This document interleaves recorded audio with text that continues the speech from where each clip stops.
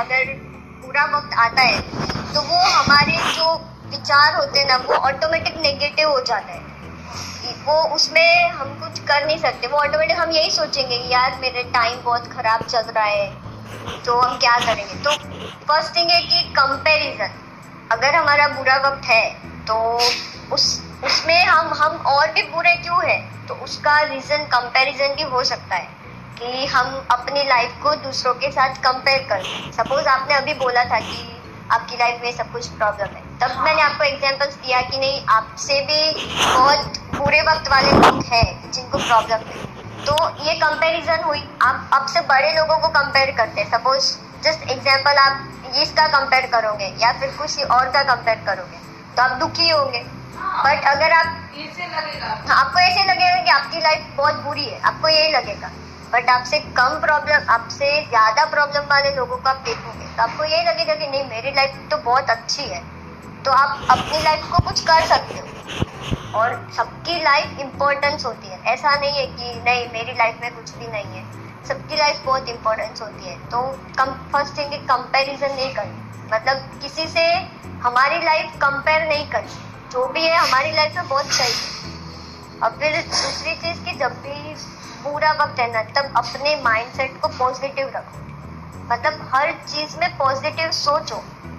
ऐसा नहीं है कि सिर्फ पॉजिटिव होने से सब कुछ हो जाएगा, वो भी गलत बात है कि सिर्फ पॉजिटिव सोचो पॉजिटिव करो तो उससे सब कुछ हो जाएगा। हमें लाइक नेगेटिव सिचुएशंस के बारे में भी सोचना है कि लाइक पूरा वक्त आया है बट उसको हम लोग कैसे अच्छा बनाएं, और जो बुरा वक्त में आपको जो भी प्रॉब्लम है वो प्रॉब्लम आप कैसे उसका सॉल्यूशन निकालें। तो हमें वही सोचना है, ताकि ना कि ये नहीं सोचना है कि भाई हमारी लाइफ में बहुत प्रॉब्लम है हम कैसे ये सब कुछ हैंडल करेंगे, कैसे यहाँ से बाहर निकलेंगे, ये सब कुछ नहीं सोचना है। हमारी लाइफ तो अच्छी ही है, लाइफ और सिचुएशंस को कोई वो है ही नहीं, वो दोनों अलग अलग चीज है, उनको कुछ भी नहीं है।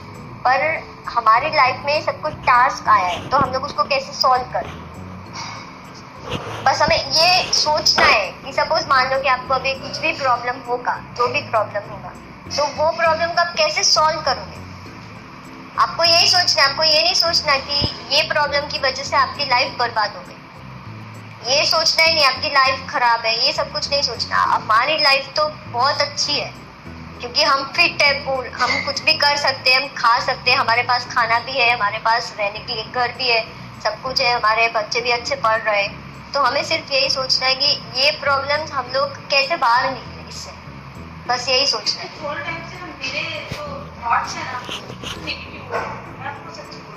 नहीं वो हो जाते हैं ऑटोमेटिक,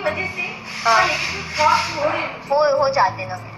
इसके लिए मैं आपसे पूछ लेती हूँ देखिए ऐसे सिचुएशन में अगर प्रॉब्लम्स आई तो ये थॉट्स क्यों मेरे नेगेटिव वो नेगेटिव नहीं, वो उसमें भी आपको अपने आप को फोर्स नहीं करना है कि नहीं माइंड तुम पॉजिटिव ही सोचो, ये सब कुछ नहीं करना है। बट उसके लिए आपको करना है यानी लाइक आप बुक्स पढ़ो, कोई भी जो पॉजिटिव्स के लिए पॉजिटिविटी की बुक होती है वो बुक्स आप पढ़ो।